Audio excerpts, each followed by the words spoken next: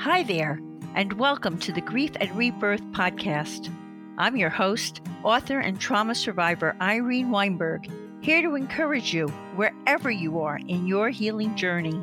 In each episode, I chat with incredible grief and trauma specialists, healers, mediums, and celebs, as well as remarkable people who have inspiring healing stories to share.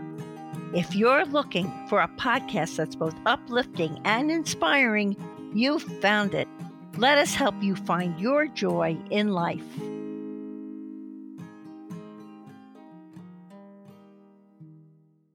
Hi, everyone. Thank you so much for joining me today on Grief and Rebirth podcast. I'm speaking to you from my studio in West Orange, New Jersey. And my very, very special guest, Seta Arad Shahinian, is coming to us from Wyckoff, New Jersey.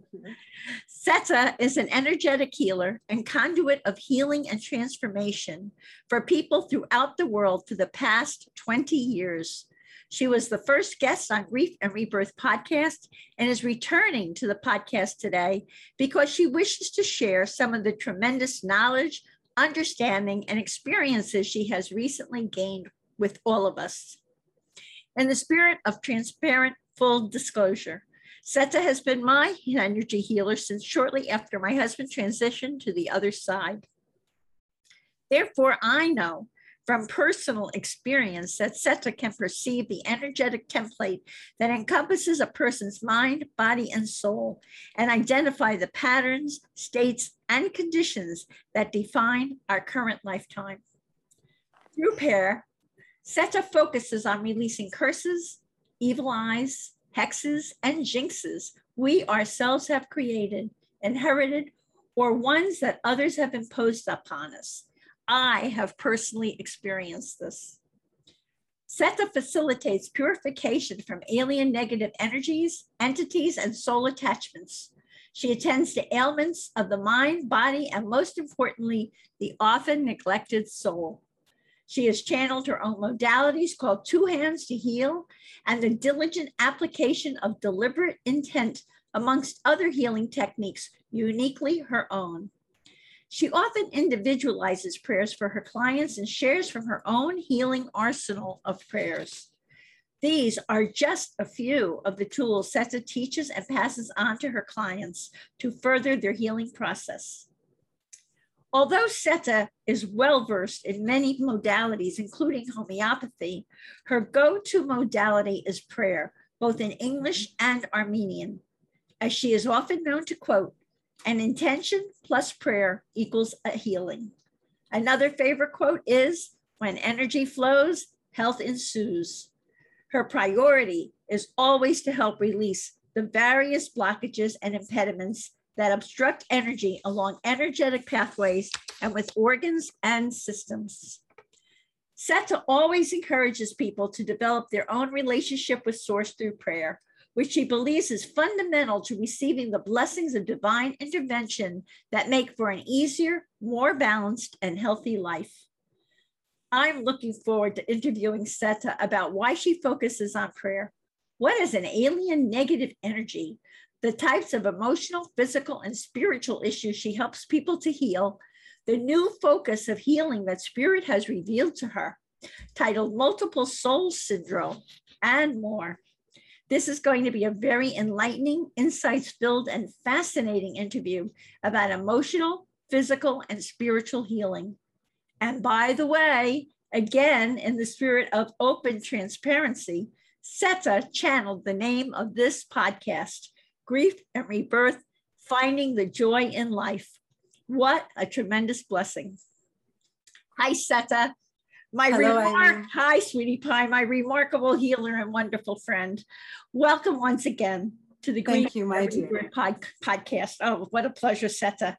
It's such a pleasure to be here. I know. Really all these years we've been working together, and here we are. Wow. So let's begin. And I am a living testament to the wonders of your healing, really. Let's begin our interview with this question.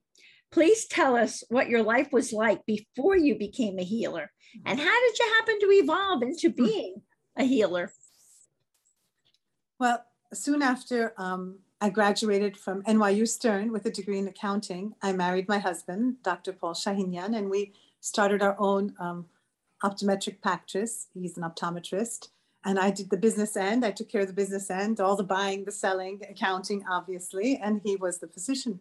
And he is the physician, thank God, in Fort Lee and Westwood under Linwood Optical. And everything was running beautifully. We were quite successful early on and very happy. And God blessed us with children. And fortunately or unfortunately, I can say, unfortunately, because it created difficulties with my children, but fortunately because it was a tool for progress and evolution, right? And that's why we're here on earth, is to progress and evolve as souls. And sometimes from the greatest heartache comes the greatest lessons and the greatest momentum towards our own evolution. So my first son started regressing in his speech, but over a short period of time, meaning over 6 or 7 weeks. And I thought it might be, I attributed it to vaccinations actually at the time, and the doctor poo-pooed it and said it's impossible. And then my second son, it was a month before his 24th, his second birthday, and we were at the doctor's office, and he gave him his shots right after he had had his first ear infection. And that night he started screaming and ranting and raving. And by the following morning, he was mute. And he had maybe a 200-word vocabulary at the time. So it was very drastic. And I almost felt like God said to me, well, you know, you weren't paying close enough attention. And I wanted to make it abundantly clear that the vaccine was dangerous. And for people who are curious, it happened to be oral polio and DPT, actually. And already my elder son, now at the age of almost 4, was mute. And he hadn't spoken for over 2.5 years, or 2 years, really. And it was a very painful time. Very devastating, absolutely devastating. To have 2 children, and both are mute. And at the time, both were placed on the autistic spectrum. And, you know, I prayed and I said, God, as a mother, I'm willing to do whatever it takes, but please guide me. And during my journey in healing them, and I will tell you that, for example, my second son, he went to a regular kindergarten class, and with the benefit of homeopathy, with the benefit of wonderful healers all over the world, actually. And my elder son also really, I mean, he started speaking close to the age of 5, and the doctors at the time, the top neurologist in Manhattan, for example, who I remember charged me $950 in 1990s, early 1990s. Wow. What was it, 1995 maybe, said to me that your son will never speak, just learn sign language. And he has an impeccable vocabulary, actually. So I have to say that it's a godsend. Anyway, so we have tools out there. The important message is for parents who have difficulties with children. It's easy to go into a state of grief or helplessness or self-pity even, or feeling so lost that there is no way out. But if you can have the courage, and if you can really put forth your best effort and investigate and explore, you can find solutions to help your children more than you can possibly imagine. And I think that at the time, the internet didn't even exist when I needed help. So imagine how much more information we have at our disposal today. So how were you looking? Where were you looking to get this help for your sons? So it was very interesting. I had a cousin. Well, you had to be frantic. I know. Well, I had a cousin in Brazil who ended up doing some hair analysis with Doctors Data Lab in Chicago, and I remember that I just remembered that this was a lab that did very sort of alternative kind of testing. And when my son was prescribed massive doses of vitamin B6, I said, well, how do I know if he's even deficient? So I ended up asking and got a prescription and sent the blood to this man and to this biochemist, a world-renowned biochemist, which I didn't know at the time.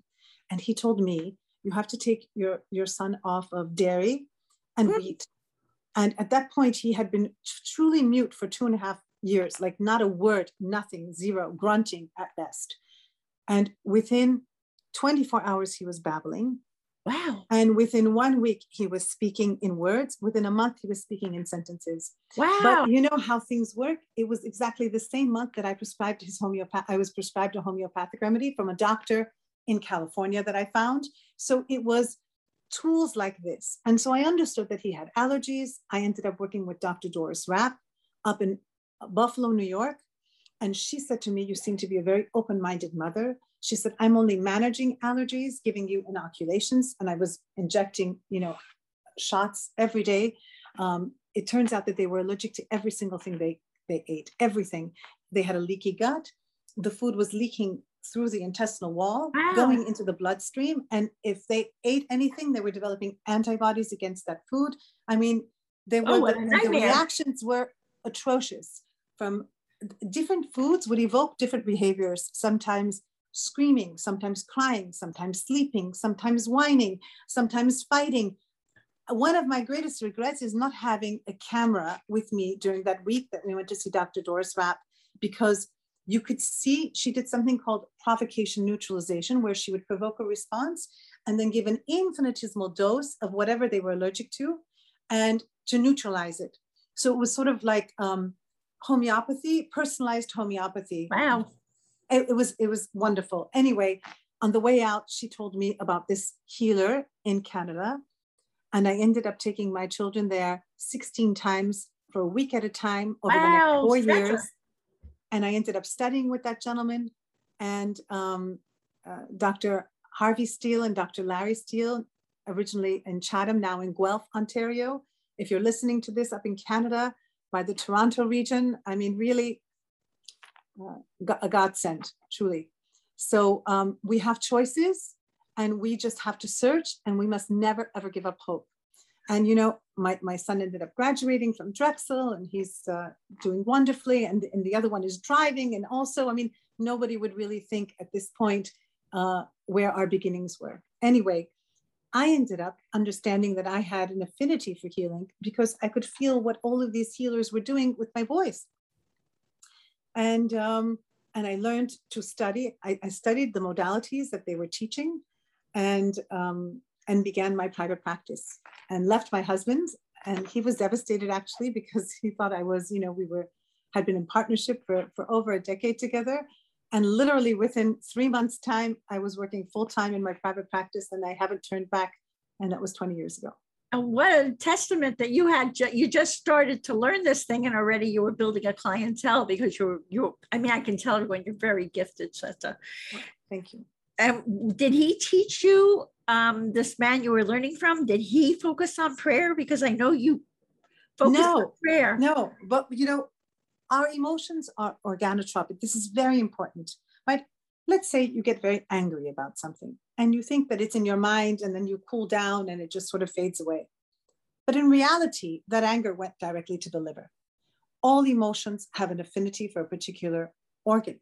And if we indulge the same emotion repetitively, we block that organ. We block the meridians that nourish and sustain that organ. And eventually, we're going to have some kind of pathology develop in an organ that is lacking energetic sustenance and nourishment. And we do that because we think incorrectly. And so our bodies really hear what we're thinking. Our bodies really react to what we're thinking. And hold on to it. And hold on to it. And hold on to it. And hold on to it for so long you can't even imagine. So as I was working, I saw, for example, an emotion. Let's take an emotion of guilt. And I saw the emotion of guilt in the upper part of the body, in the center of the body, and below the body, and it was everywhere. So as in the beginning, I used to work with hands-on healing. And at one point, Spirit said to me, Seta, sit down, because you can't possibly remove the energy from everywhere. Sit down and pray. And as you pray, you will be the conduit, you'll hold the space, and the prayer has intention, but the voice also, one of the ways in which we heal is through voice, not just through energy, right? God said, let there be sound. So sound actually precedes even light. So the sound of the prayer, the frequency and vibration of the prayer, whether it's in Armenian or in English, and they offer different, there are different benefits. You know, sometimes the person needs to hear all the words and understand all the words. And sometimes you don't want the person concentrating on the words. And then I'll switch to Armenian because it just flows over them and they just go into a trance without paying attention to every word. And it's, of course, it's a different vibration. And it's interesting, you know, it's a Proto-Indo-European language. So it's one of the oldest, most ancient languages. And then English, the other language, is one of the most widely spoken languages. So I feel like it's no coincidence. Absolutely. Is there a correct way to pray, Sita? Yes. Yes. You cannot ever, ever, ever complain when you pray. Because prayer. So you're not saying, "Dear God, I don't want this," or "I don't want that," or "don't." That's not the correct way to pray. Because the law of attraction, prayer is a law of attraction multiplied 1,000-fold. Okay, so normally, let's say you think anything you think, a seed is being planted in your future. Eventually, as time elapses, we come to that manifestation of that thought, okay, in our reality. But when we pray, we are invoking the divine. And once the divine is involved, it just amplifies that prayer. So if we actually prayed incorrectly and we complained about what we were praying, or we actually harm ourselves. So we Would really you say, does the divine take everything literally as to what we say? Like if you have a fight with your father and say, "I hope he dies," 10 years later, 15 years later, even though you don't mean it anymore, that's still inside of you? Well, let's say if you didn't consciously attempt to nullify that seed that you planted, then you're a little bit in trouble. Yeah, it's true. But the important thing is that you declare what you want in a positive manner. Let's say if I'm not working, right? Thank you, God, for my current employment, for this lucrative position with a wonderful team around me. Instead of saying, you know, I don't only want to say the negative, but I don't only want to complain about not having a job, for example, because that's not it's not appropriate. But it's very important to pray properly. And I'll tell you what else. When we make mistakes, unless we pray and we ask for God to correct those mistakes, we actually create more difficulty for ourselves. It's much harder for us to undo the consequences of our errors. So if we pray, we really forge ahead, and God sort of helps us to wipe that slate clean, which is very important. So we pray in a very positive way. And I know that you help the people and you have an arsenal of prayers and you have events coming up with prayer. I know that. But how exactly do prayers heal us? Is it that they're hearing us on the other side and they're helping to change the conditions that are going on within us? How does that happen? So God miraculously, created an amazingly intricate energy body around us. We are 7 levels and layers of the energy body. We have an entire template. We have trillions of manifestation loops. We have meridians, which, for example, acupuncture works with. So we have so many energy highways. When we pray, what I see is I see a kaleidoscope of geometric shapes of all different colors. And then from those geometric shapes constantly spinning and twirling, I see that light falls upon us. And our energetic receptors receive that light that has a very specific frequency, vibration, and energy that delivers a healing to us. So imagine if we have something that's locked, right? A darkness, that light will come and it will shave off that darkness one step at a time until it disappears. And then we experience freedom. Whereas if we don't pray, how are we going to get rid of this darkness here? It's very difficult because you created it. That means you believe this to be true. We need a third party to come in and help us unravel and unwind the mistakes that we've already perpetrated against ourselves. So the divine on the other side really do hear us, and they 100%. really are, and they really are helping us. So let me. But you know why? Why? You know why? Because we have a soul. So we have a higher self, which is the aspect of us that is not incarnated, all right? And we are an aspect of God. And that's why you can have a trillion people praying at once, and God will hear every single one of us. Oh my goodness. And for people, all right, so people who don't know, they're walking around with all this all these negative messages that they created Yes. for themselves, or other people have foisted upon them. Mm-hmm. They could go through life and just cross over with all of that. But what are the reasons they should heal? That we should heal, process our wounds, and correct these misconceptions and beliefs. What does this do for our soul in future incarnations, for this future in this life we're living? Why should people? Okay, so let's say, for example, somebody complains incessantly. When you speak, you're planting a seed in the future. If you speak in the same manner over and over again, those seeds congeal, they solidify, they spread out, and when it becomes pervasive, we call that a curse. Because your will at one given moment can't undo the curse, because it's one thought versus 1,000 negative thoughts. You understand? Mm-hmm. That's why we need God's intervention. But if we die with this curse on our souls, that means in our next life, and I do believe in reincarnation, because I can see the burdens on infants that are newborn, right? They haven't lived yet. You know, they shouldn't be experiencing. You're going to say, well, maybe they inherited something from their parents, or maybe it's a generational curse, or maybe it's an intrauterine response. Yes, granted. But still, that soul carries its own karma, okay, which I can detect and interpret. I have to say, you certainly can, because you've detected quite a few times on me. Yes. So what happens is that if you don't address the problem in this lifetime, you are condemned to experience it again in your next lifetime as a contractual limitation, and from the moment of birth onwards. So it's a very it behooves you to address the ailments of your soul. You know, everybody really talks about ailments of the mind, and they talk about ailments of the body, and they don't even understand that the driving force are really ailments of the soul, because the whole reason you're on earth is to evolve.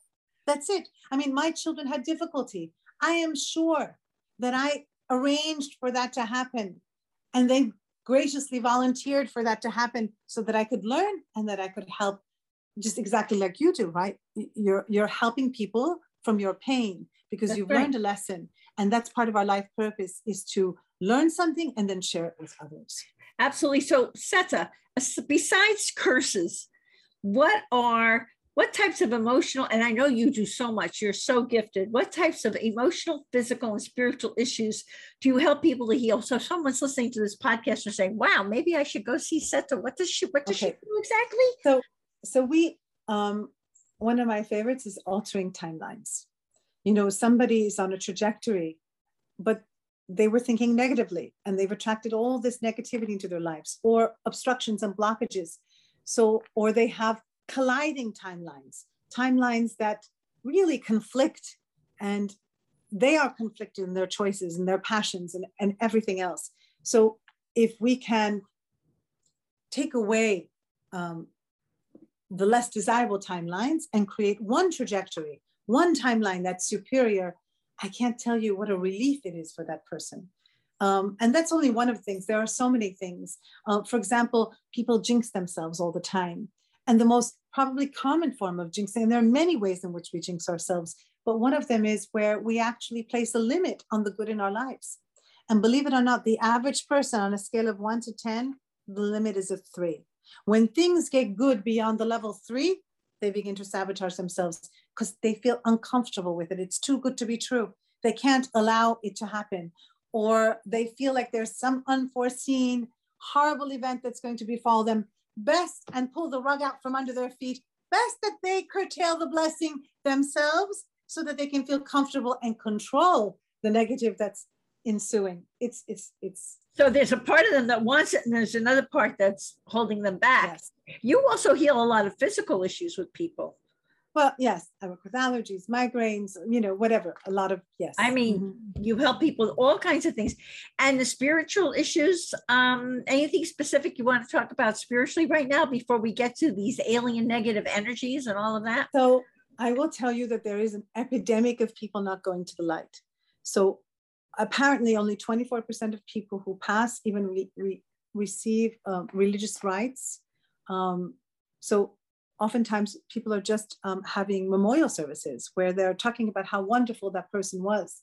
Well, I'm sorry, but it's not helping the person go to the light, because if that person had certain negative energies on them, or if they had certain curses that prevent them from ascending, or maybe they had a fear of leaving this plane and they've attached to their loved ones, they absolutely need a funeral. Because in the funeral, I can see with my third eye that the person is bathed in light and their sins are washed away and they are escorted to the light. In fact, in Armenian, the word funeral means to direct. People need help going to the light. And there's a reason why, it's like throwing the baby out with the bathwater. There's a reason why religious institutions came into existence. And part of it is for these rites of passage. And one of them very important ones is funerals. But we have a problem these days because people are dying of COVID and everything, and they're in hospitals and their loved ones can't be around them. Does that mean everyone who's died that way is wandering around? No, I mean, you can pray for a soul without having the body in front of you, right? I mean, just like you can pray for anybody. If their loved ones are praying for them, they're going to help them go to the light. They're going to help. And you can ask for, if you don't know how to pray for someone who's passed, because you don't really follow a religious institution, you don't have any religious education or spiritual education. It's not even necessarily religious, it's spiritual education. People are dumbfounded. They have no idea how to pray, to ask somebody to go to the light, which is why I'm actually working on a project with somebody and creating a universal angel of bereavement that's going to be sold on Amazon and hopefully other places too, but under the company name Divinely Blessed. But it's going to come with a number of prayers that people can use to help their loved ones go to the light. That's interesting. Now let's talk about alien negative energies, because now everyone listening to us is scared out of their minds. Oh my God, I'm not going to the light and I'm filled with alien negative energies. So why do those alien negative energies need to be purified? And once we've purified them, can they say, hey, I like this host, I want to come back? Can they come back to the person, or they're done? How does that all work? Well, first ask, why is the person, the major reason that I see that the person doesn't go to the light? Well, there are a few reasons actually. Sometimes it's a shock, right? It's an unexpected death. The person wasn't prepared and they actually don't even know that they have passed. They're really in a state of shock. Sometimes they don't want to leave their loved ones and they literally attach to them. And I'll never forget, I had a client who said, she said, my parents passed and I did quite well with their death. I, maintained my balance. She said, but my brother died. And she said, I can't get him out of my mind. He's with me every day. And I even purchased a Porsche, she said, because it was his favorite car. And I said, whoa. And I looked at her and I scanned her, and there was her brother just sitting on her chest. Oh my gosh. He had told her to buy the Porsche. Anyway, after the soul was separated and sent to the light, she said, I hated that Porsche. She said, I can't wait to get it. It was so not me. And this is what happens. People don't understand that sometimes when they have difficulty letting go of their loved ones, the loved one feels obliged to remain behind and doesn't separate. And it's like you're holding them back from going to the light. Sometimes it's because they have demons. Think about somebody who's overdosed. I had an occasion today, this mother of a young woman who overdosed, and she was right with her mother. And she was literally attached to her mother. But she couldn't go to the light because she was cocooned in negative energies. So until those negative energies actually were exorcised from her, and she was prepared for her journey to go to the light, and she had a heavenly escort of divine beings and angels, and actually Mother Mary was with her too, and then she was taken to the light. But it took over 2 hours of prayer, I will tell you. Wow. So it's not like this. If a person is really stuck in this realm and can't go to the light, it does take a concerted effort with faith. Is this the same thing as when people talk about ghosts? They've been unable to go to the light? Yes, sometimes, yes, absolutely. There are... and they probably need help to go to the light. Yes, it's an epidemic proportions. We're talking about I can't even tell you how many times I've had people just go to the hospital. Let's say they were under anesthesia. They were vulnerable at that time. Sometimes a person who died in the hospital will just attach to them right there, and they're going to come home. I can't tell you how many times I've heard people say, my mother went in for an operation and she's not herself. Something really drastically is different. Or people will tell me, it's been 5 years since my kidney operation. I've never been the same since. And it's because they have a dead soul attached to them. And I know it sounds, yes, but that's what happens. And then you pray, and each and every time the person will say, oh my God, I'm back to where I was. And so here you can go to a million doctors, especially those who are energetically sensitive and can feel the presence of somebody as a pressure, right? And they can go to a million doctors trying to figure out what's wrong. And it is not an ailment of the mind. It's not an ailment of the body. It is an ailment of the soul. And I'll never forget, the first time I realized that this happened was a woman who had been in a coma for 30 days in the hospital. She had been hit in the head by a horse, the hoof of a horse. It was a traumatic injury. And she was barely in her body when I saw her, meaning her soul was barely up to the neck. And it was years afterwards. Her husband went to the restroom and she whispered to me, she said, if you can't help me, she said, he's going to send me to a mental institution. She said, because I am hearing voices and I'm seeing things. While her third eye was open, she could actually see and hear all the 5 dead souls attached to her. 5. Oh my gosh. Yes. And by the time we were done, it was like she was a brand new person. And it really saved their marriage. It saved her life. I mean, it was pretty amazing. Actually. You also helped 5 souls go to the other side. Yes. That was a blessing also. Another thing I wanted to ask you was, there are other common issues or problems that are often overlooked as a cause of disease? Setsa, the things that happen within a soul that are causations for things in people's bodies? Well, when an alien soul is attached to you, at the point of attachment, the person will feel a heaviness, it will block energy, and no doubt some kind of pathology will ensue. They won't understand why, but it's definitely, it does correspond to a physical ailment eventually. It's not just something that's attached to us without, and just burdening us without a physical manifestation. Eventually there is a physical manifestation. And the person actually feels themselves crazy too, by the way. It's so interesting because it's just so. Can I tell you, I know that so many people in mental institutions, that this is why they're in mental institutions, except that their third eye is open and they can actually hear and see what the voices are saying. And everybody assumes that it's a hallucination when it's not actually.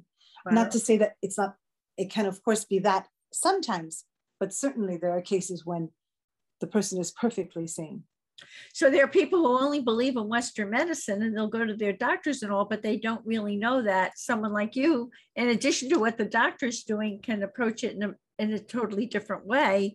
And sometimes there are solutions that you find that Western medicine is not cognizant of. They're not conscious of it at all.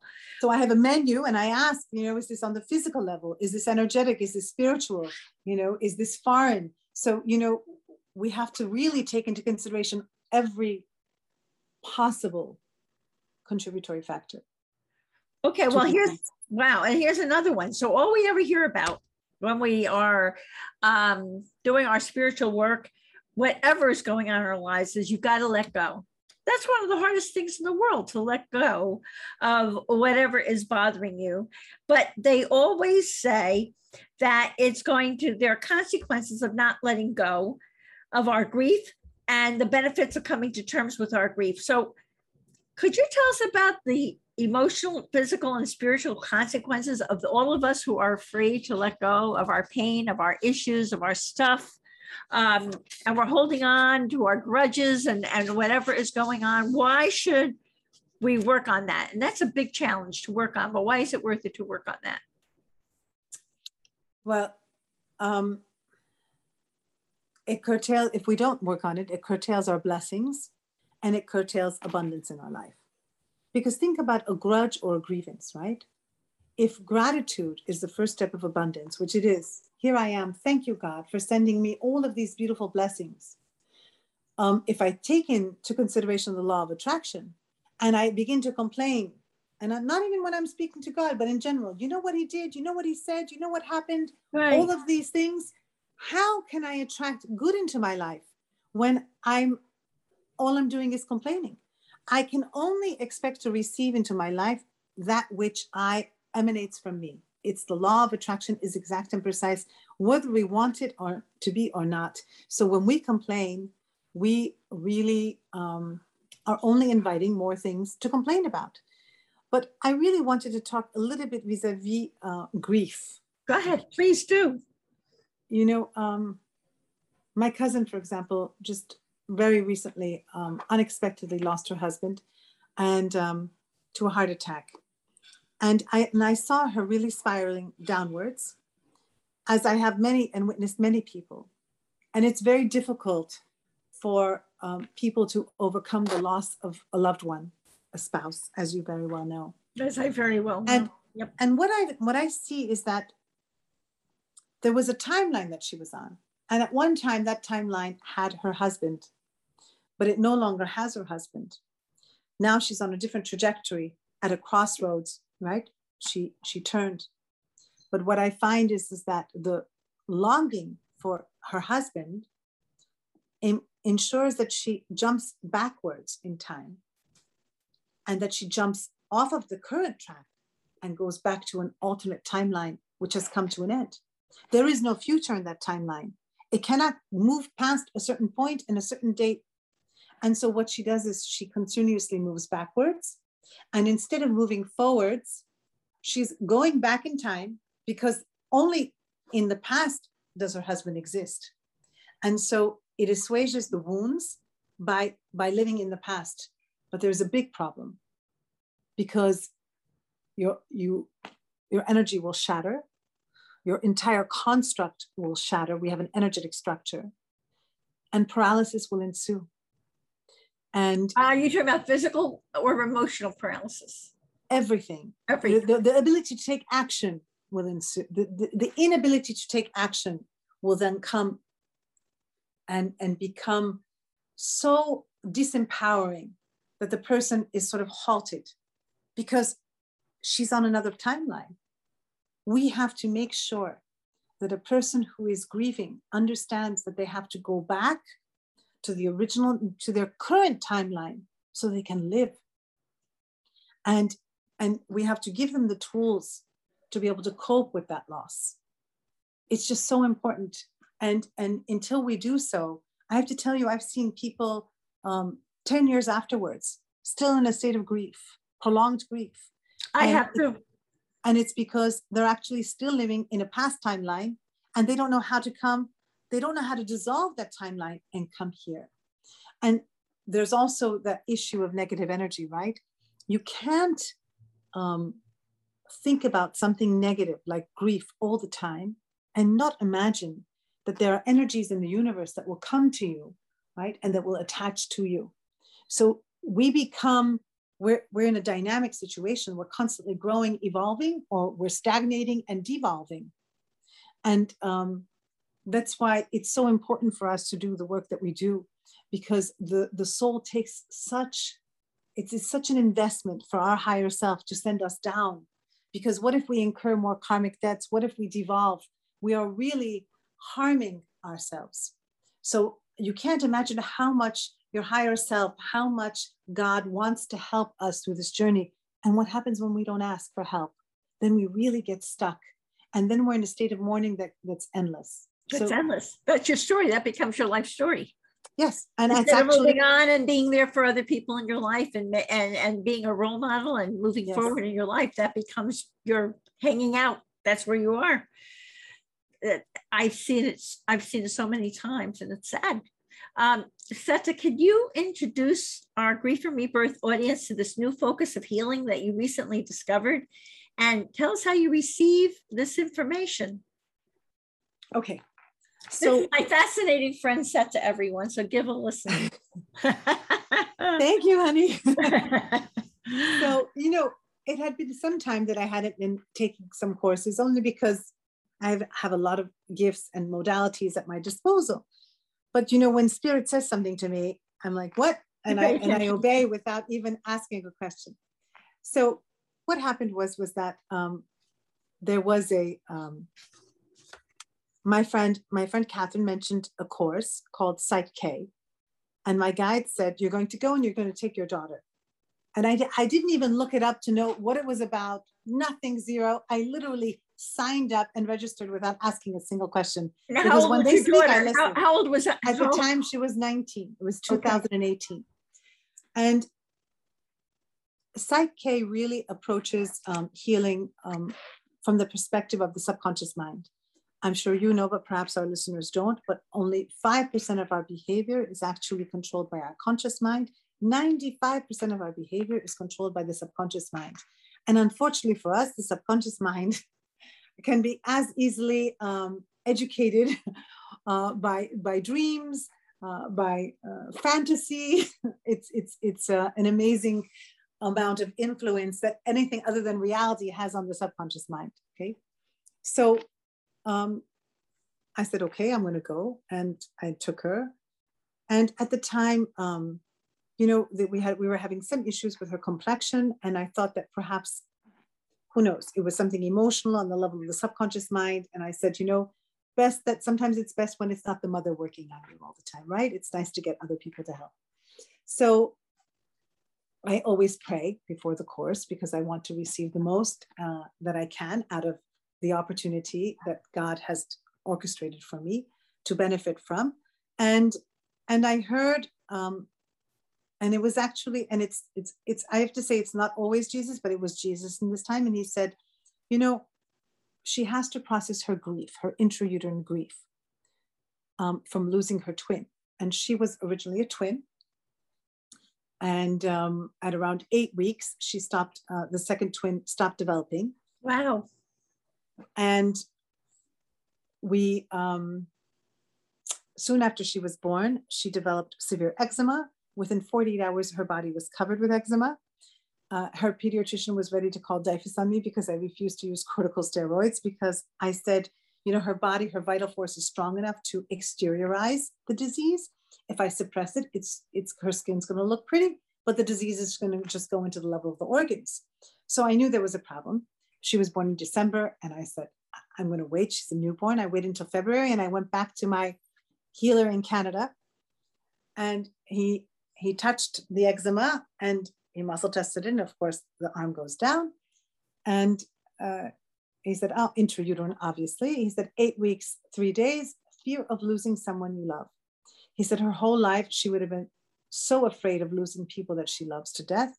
You would have never known why, but this is why.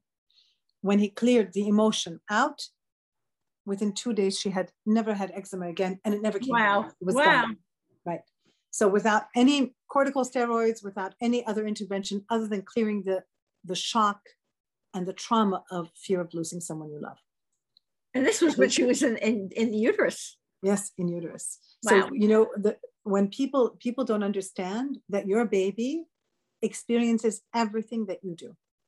So we have to really be very positive while we're pregnant, because the baseline neurotransmitter of the child becomes whatever we are, becomes the baseline level of neurotransmitters in the infants. Okay. So if we're overly anxious, we're sort of creating a tendency for that baby to be more anxious than not. So I said to her, we went to lunch. I suggested this to her. She said, Mommy, don't be silly. She said, I never even think about my, twin. It doesn't enter my mind. I haven't thought about my twin in years. I said, I know, but we're working with the subconscious mind and we're working with time here. So this is like the perfect opportunity for you to explore this. And lo and behold, 5 o'clock came, and she came over to me and the tears were just running down. She said, Mom, you have no idea how much grief I endured intrauterine when my sibling died. It was so painful. She said, I can't believe how, she said, I'm devastated. It was really, it was so interesting, right? So talk about an intrauterine wound becoming a childhood wound. Then the next day, I'm praying again. And this time, Jesus said to me, the soul, the second soul, the soul that died, is within your daughter. Your daughter is hosting her sibling. And I was like, what? And it just so happened that, you know, it's a course where there's a lot of muscle testing. So I ended up going and asking the instructor, I said, can you just muscle test how many souls my daughter has, please? And he muscle tested it. And he said, for sure, she has 2 souls. I said, okay. So I prayed that day. I dropped her off at college and I came home and I prayed. And Jesus said to me that it was done. And when I called her and told her it was done, she said, Mom, I was sleeping the entire time. She said, I didn't feel anything. I said, okay, I love you. And then she started crying. I said, why are you crying? She said, because it's the first time that that you told me that you love me. And I didn't hear a voice inside of me saying, it's not true. She doesn't mean it. She doesn't really love you.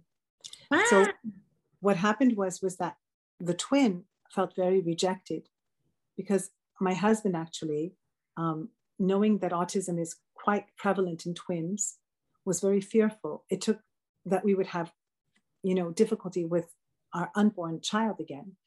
And it had taken me years to convince him to try, because I knew, I had such faith, and I had heard that I would have a perfectly healthy daughter, which is what God gave me. Mm-hmm. But he was so panicked when he found out that I was pregnant with twins that he completely regretted it 100%. And so that second soul had no permission to stay. So that second soul actually felt very rejected. And so what I was told afterwards is that in the case of a twin, in this case, she had survivor's guilt, and she invited her twin to come and merge with her and live with her. And he came in through the root chakra, actually. And it was very interesting because she had horrific cramps, because it almost thinks of the soul enmeshes into the flesh of the person. And if you can imagine, it creates a barrier. And so when she would be, you know, when she had to release from the menstruation, she couldn't do it because he was blocking her. So she would be writhing on the floor, like literally. Oh my gosh. Excruciating pain, until afterwards it was done. And when it was gone, it was like that whole thing resolved itself. It was really fascinating. There are so many people who have this issue, because it's not just after a twin failure to thrive that causes this issue. We have people trying for IVF that have failed pregnancies. We have abortions. We have miscarriages. Any time wherein the fetus fails to develop full term into a baby, right, and be born, if for whatever reason the soul is not able to go to the light, and there is another viable pregnancy, it creates the scenario in which multiple soul syndrome can arise. And it's much more common. I had a case today, many cases last week too, and it's talk about life altering. It's truly. I mean, it's shocking when you think about people who are walking around with more than one soul within them. Are there common ailments that people have that they say, maybe this is my, could it be? Do I have a multiple soul syndrome? Well, what would those common ailments? You have to know, you know, sometimes actually mothers don't know if they've had a miscarriage, because some miscarriages happen early on. But I will say that many times people know. The mind seems to be very busy. The first thing that I hear from everybody afterwards is, oh my goodness, I feel so much lighter. That's what I hear all the time. And then the person can be erratic, meaning they have a lot of difficulties with relationships and maintaining relationships. Because really, I mean, you can have a sibling, but it doesn't mean you have the same taste in a man or a woman, right? And if you can think about, this actually is the explanation of how people become transgender. Because the primary soul is the soul that originally was assigned this body, okay? The secondary soul is the one that came afterwards. If the primary soul is very, very submissive, and the secondary soul happens to be of an opposite gender, and they come in, they will feel as though they are in the wrong body. because it's not their body. It's their sibling's body. And they will impose their choices and their decisions on that body. My daughter just came home. So it has to do with enmeshment. This doesn't happen until we're at 85 to 90 points of enmeshment. Any level of enmeshment below that, I find that there can be sometimes a combative relationship. The closer they are in dominance, the more combative the relationship will be. And the more vigilant the person will be, the more angry the person will be. They constantly feel as though they can't let go. They can't relax, because if they relax, the second soul is going to take over. If the primary soul is 75% in control versus 25% in control, it seems to be, a little bit easier to manage, just because the person has preferences, let's say, even with profession or education or interests or love. But I can't tell you how many times I've heard somebody say, I was committed to this relationship, and all of a sudden I just knew that it wasn't going to work. And so what happens is that if there's a vacillation in which soul is in control, so let's say soul A really liked you and chose to be in a committed relationship with you, but soul B at one point ended up taking precedence and says, get lost, I'm not interested in you anymore. So it creates such disharmony. I can't even tell you. Bipolar disorder. Every single person who is dyslexic, I know you're going to say, how could she say such a thing? Because this is what I've seen. Every single person who is dyslexic has a multiple soul syndrome. You see, it depends on where the entry point is. So if the second soul came in through the third eye or through the crown chakra or over here in the back, then the brain, learning disabilities, different things become problematic. If the person came in through here, the chest, a lot of times it's tremendously anxiety inducing. They feel very powerless. They might have asthmatic issues or versus colic in newborns. I had a fascinating case where a mother had multiple miscarriages. And when the baby was just a few weeks old or a month old, I can't remember now, we ended up doing a removal of 3 souls from the baby. Wow. And the father, not knowing anything at all, you know what the father said? Did you notice how the baby is completely crying differently? This baby doesn't even sound like our baby, like a completely different cry. It's fascinating. I think I can't express to you the level of freedom that the person feels afterwards when that second soul is released. That's so amazing. How many steps are involved in this healing process to get a soul to exit? And is there a way that any of us can prevent multiple soul syndrome from occurring? Yeah. Yes. First of all, we have an energetic structure. And you have to imagine intrauterine, oftentimes, unless it's a twin soul and there's familiarity between the souls, oftentimes there is not. The secondary soul invades and violates the boundaries of the person. And so the whole intrauterine experience becomes one that is anxiety-ridden, fear-ridden. It's a violation. And to be honest with you, even autistic children are much more likely to have this occur, because the autistic child will just pull out and doesn't even know how to get back in, because the secondary soul really begins to dominate and take precedence.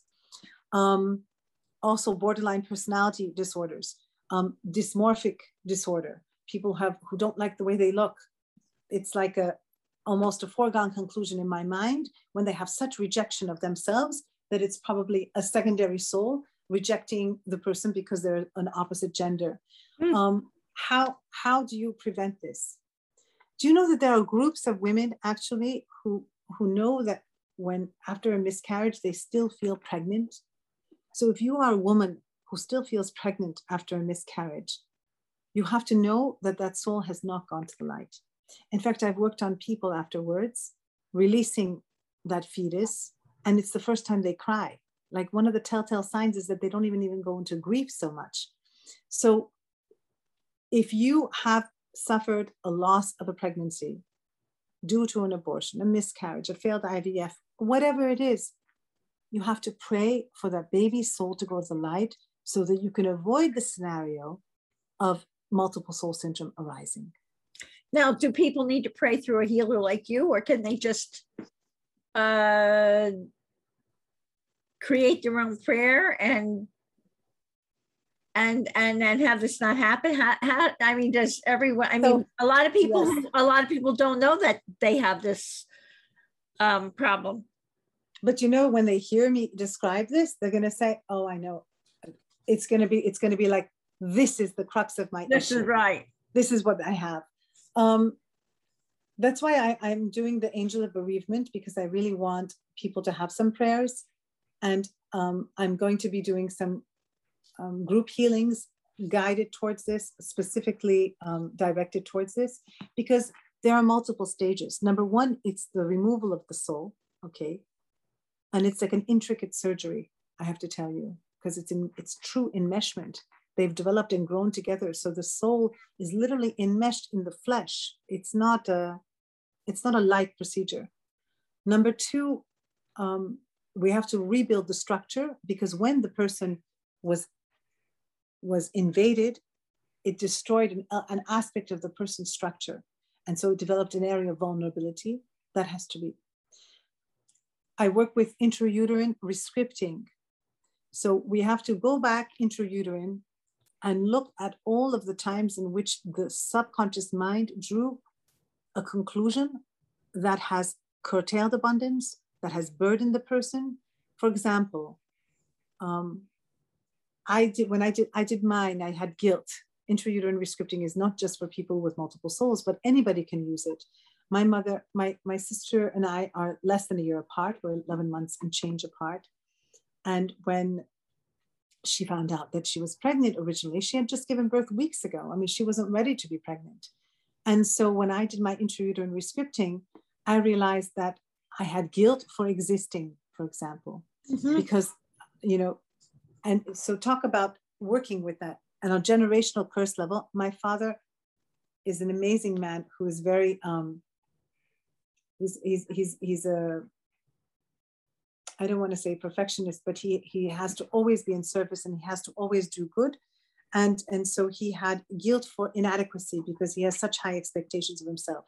So as a generational curse, right, I inherited guilt from him. Then it was an intrauterine guilt for existing. And of course, my own karma, my own contractual limitation from my past lives was guilt. So you can see how God orchestrates this perfect medley of guilt, for example, in my case, or for all of us. It's not haphazard, the parents that we pick. It's because they further extend our own contractual limitations. But so it's a beautiful thing to be able to do intrauterine rescripting. There are many things that have to happen, and we have to work on the level of the subconscious mind. I have to say that when I look at people who've overdosed at this point, every single one of those people who've overdosed have multiple souls, without exception. Wow. Now, say a child is overdosing, or say they've been into drugs and now they pulled themselves out of it. Mm-hmm. What happens to that multiple soul if they get rid of those toxins and they clean themselves up? Well, the change has to happen on the level of the subconscious mind, right? So if there's a constant power struggle, this is what happens. The person feels powerless and then they go into the drugs, right? When you lose control over your body and you become an addict, you've lost control over yourself. You are powerless.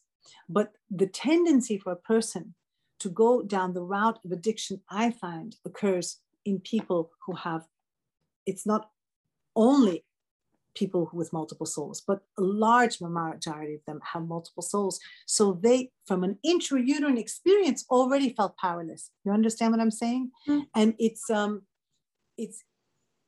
just fascinating to see that the person can, we have tools. We have to get the prayers out. And that's what I'm working on. And I've been working quite diligently in writing those prayers so that I can record them and have people have access to them. So this led perfectly into my next question, which is, please tell us about the group healings you're planning. How can people sign up for your group healings and when will they take place? Right. So My first, September 29th, I'm going to have, I believe it's a Wednesday. I'm going to start every other Wednesday from that point onwards in working with a specific healing. And the first one is going to be with death vows. You know, I observed that people who actually are hospitalized and in very bad shape with COVID, or who are dying of COVID, for example, that the subconscious mind is geared towards death. What does that mean? It's the same thing with every single person who has cancer. It's the same thing with anybody who is suicidal or who has self-destructive addictions. Sometimes the subconscious mind takes us literally. And when we say, oh, I can't live like this anymore, or I can't stand my life. And it says, oh, how do we get rid of this? The best escape, the only thing that I can think of is death. But imagine if you have multiple souls, what happens oftentimes then is that the soul knows that the only escape is through death, that they are incarcerated within this body, within this sibling's body, until that sibling dies. For example, I had a 9-year-old who was suicidal. And she was wait, I want to go back. A 9-year-old was suicidal. Yes. For any physical reason, or just that depressed? No, that depressed. I want to die. I want to die. I don't want to live anymore. Oh my God. And she had a twin who died. And he knew very well that the only way out was for her to die. And you know that after we did the second soul separation, she didn't have any suicidal longings anymore. It wasn't her that wanted to die. It was the twin that has no identity. He's trapped in her too, right? He has no identity. He has no name. Nobody knows that he's there. It's a very painful existence. You can imagine how powerless they feel, how much they want to escape that reality, why they go towards drugs more. It's not just this one person who is plotting their own self-destruction through abuse of substances or making very poor decisions. It's so adorable when I hear somebody who had 2 souls and they left my home, and right on the way home they called me back and they said, guess what? I said, what? She said, I ordered takeout. I said, so you ordered takeout? I said, what does that mean? She said, I have to go look at the menu for 45 minutes before I can ever decide what I'm going to eat. Because there were 3 souls in her and they could never decide on what they were, even the simplest things, on what they were going to order. She said, I knew what to eat. I could order takeout. I mean, this was a miracle for her. I mean, it's this.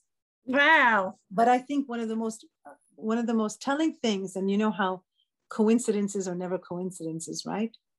So it was the Tuesday after I worked for the first time with my daughter. And I knew the mother coming in was somebody who had multiple IVFs. Her daughter was suicidal. She had body dysmorphic disorder. She was anorexic. She was hospitalized for suicidal tendencies. She had just come out a year before saying that she was gay. She was very depressed. And she said, guess what, Seta? She said, I went to a psychic in Manhattan. And you know what she told me? She told me that my daughter has 2 souls. Can you imagine? So what confirmation that was. Right. We did the session. I want you to know that, you know what she had a brother in her. You know what he said to me? I heard his voice say, I wanted her to starve because I didn't want her to have breasts. I wanted her to be as flat as possible. And so if she ate very infrequently and very little quantities, she would remain very slim like a man. Oh my goodness. He didn't want her to have curves. And she had very short hair.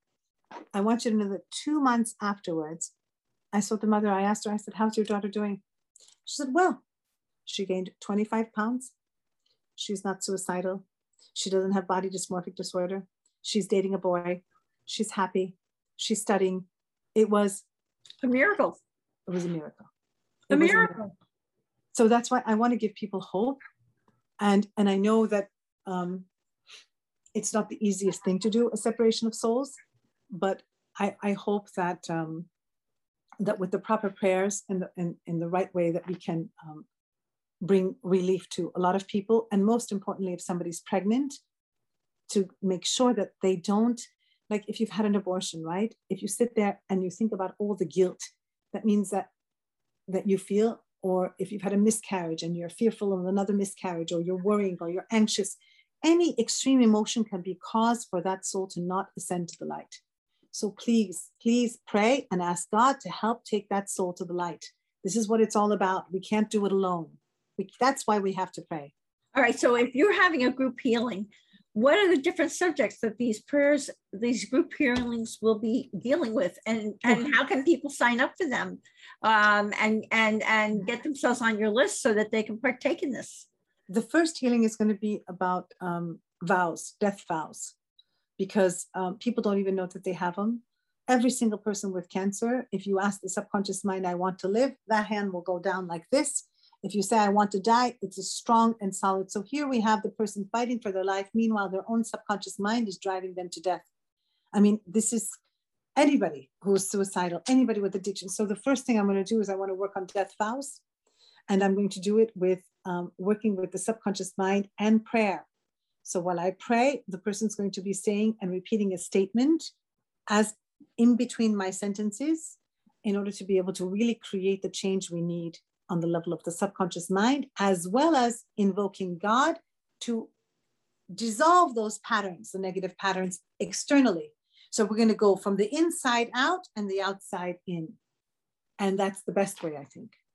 Wow. And then we're going to work on, I'm going to work within the next September, October, I'm going to be working on addictions and suicide and taking back our power.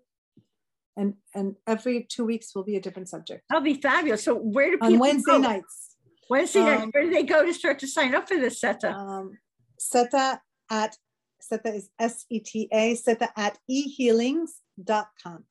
SETA at ehealings.com. Mm-hmm. And is there anything we haven't covered you would like people to know about SETA? Have we covered everything you want people to know?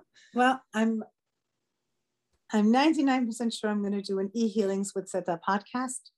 And I'm going to just announce probably a week and a half before each group healing, the subject that I want to talk about and I want to heal a little bit more at length, and then feed into that Wednesday night healing that comes, because I think that too many people are suffering needlessly, Irene, and we have to help them. I think that's wonderful. And so what are the best ways? SETA at ehealings.com is the best way for people to connect with you? Yes. Okay. Please. And what is SETA? And if they connect with me, please also have them mark their cell phone. Okay. So very important when you connect with SETA to give her your cell phone number. Thank you. You're welcome. And SETA Araz Shahinian, what is your tip for finding joy in life? Oh, I think it has to be gratitude. It just has to be gratitude, because, you know, the more grateful we are, the more God blesses us. I mean, think about it. When you made your favorite meal for Matt and he said, Mom, that was delicious, what was the first thing you thought of? He said, I'm gonna make a note of that and I'm gonna prepare it for him again, right? That's true. Absolutely and true. And if you are the parent of your child's physical body, God is the parent of our soul. And so God wants us to be happy too. And so when we say thank you to God, what else can I give her? What else can I do for Irene? Right? And then I always say, you know, how can I serve you, God? Because I know that God uses you as an instrument. Right, absolutely. Absolutely. And here we are. Yes. What a blessing. SETA, it truly has been. How much more of a pleasure could it be to once again share you and your incredible healing gifts with our Grief and Rebirth podcast audience. Thank you from my heart for this amazing interview with so much valuable new healing information for all of us. And here's a loving reminder, everyone, that you can see the show notes and all Grief and Rebirth podcast episodes on ireneweinberg.com, and make sure to follow us and like us on social at Irene S. Weinberg on Instagram, Facebook, Twitter, and YouTube. As I like to say, to be continued. Many blessings, and bye for now.